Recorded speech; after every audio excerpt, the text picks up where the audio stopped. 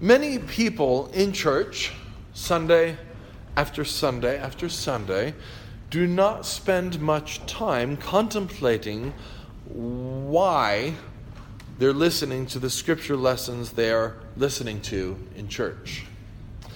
In fact, most probably have never thought about why this lesson and not another. Hopefully, all of us are contemplating the actual scripture lesson itself, no matter what it is.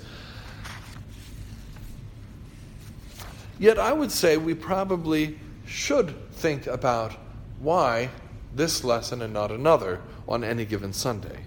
You see, these lessons we heard this morning go way back in time to the early church. We are a contemporary church that traces its lineage, even in England itself, all the way back to the first century. Our lectionary readings, our propers, that means proper appointed readings for each Sunday, also in our prayer book lectionary tend to go all the way back to the early church. Father Krause comments upon the Advent proper lessons. If you consider, he says, the selection of epistle and gospel lessons for the Sundays and Advent, as they appear in the Book of Common Prayer, you will find that they are precisely those appointed in the Sarum Missal of the medieval Church of England, and are in fact the same as those prescribed in the Comes of St. Jerome, which goes back to the 5th century. The Advent lectionary remains unchanged since early Christian times. Our divines, or our leading churchmen in the 16th century, that's the time of the Reformation, so our reformers in the Church of England opted to keep the readings of the ancient fathers, the ones that they had chosen. Perhaps our reformers thought them the surest readings to bring us to Jesus and to keep us on our journey towards union with Christ. Most modern and contemporary churches have changed the readings that you might hear on this Sunday because the early fathers don't make any sense to them. Now, honestly, I can totally relate to the fathers not making any sense. In my own life and study, it has taken some time to understand what they've said and why they've said it. We don't seem to have the patience and the humility in our culture, however, to think that perhaps we don't know as much as they did, and that we might have to do a little bit of work to get at what they're saying. The question that naturally arises, of course, is, on today's readings anyways, is what the heck the reading that seems to fit for Palm Sunday is doing on the first Sunday in Advent as the gospel lesson. And I remember the moment, being an Anglican convert in my early 20s, I remember the moment when I was at church for the first Sunday in Advent, and I said just that. Wait a minute. What the heck? Isn't this Palm Sunday? Aren't we supposed to be getting ready for Christmas? Yes. The answer is yes. And therefore, we are to be preparing for the coming of the King. Not just at Bethlehem 2,000 years ago, but according to the logic of the Church Fathers, says our good friend Father Martin, we are to be preparing for the coming of Christ because it means to be prepared and readying our souls for his birth at Christmas time.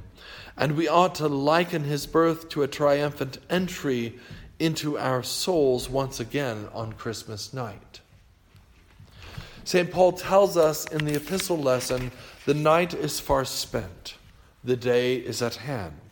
Therefore let us cast off the works of darkness and let us put on the armor of light. What is Christmas in the life of the world if it is not the coming of the light? Christ is the light of the world. St. John tells us in his gospel that in Christ was life, and the life was the light of men. And the light shines in the darkness, and the darkness did not comprehend it. We are to prepare for the coming of Jesus by casting off darkness and putting on the armor of light. From St. Paul's words in our epistle lesson, that kind of light, that kind of life, means a life of love. It means pursuing the greatest virtue that exists. Owe no one anything, says St. Paul in the beginning of our lesson, except to love one another. For he who loves another has fulfilled the law. For the commandments, you shall not commit adultery, you shall not murder, you shall not steal, you shall not bear false witness, you shall not covet. 5 out of the 10. And if there is any other commandment, all are summed up in this saying, namely, you shall love your neighbor as yourself. 3 times St. Paul in that passage uses the word love to get his point across. And the word for love he uses is agape. It's the Greek word. And it doesn't mean strong brotherly love, doesn't mean affection, it doesn't mean I love pizza.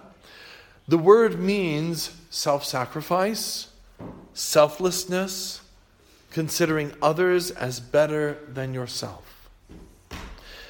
This is the way, believe it or not, to peace and to joy in your life.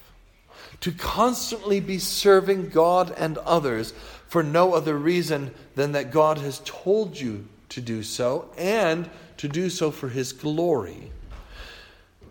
This constant serving of God and others brings about the peace of God that passes understanding.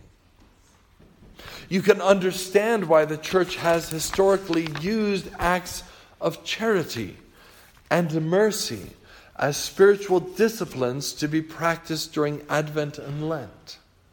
The preparation for Christmas is about loving God and our neighbor. And in this way, we are putting off darkness and putting on the light. This is the walking in the light that the apostle urges us to be a part of in our epistle lesson.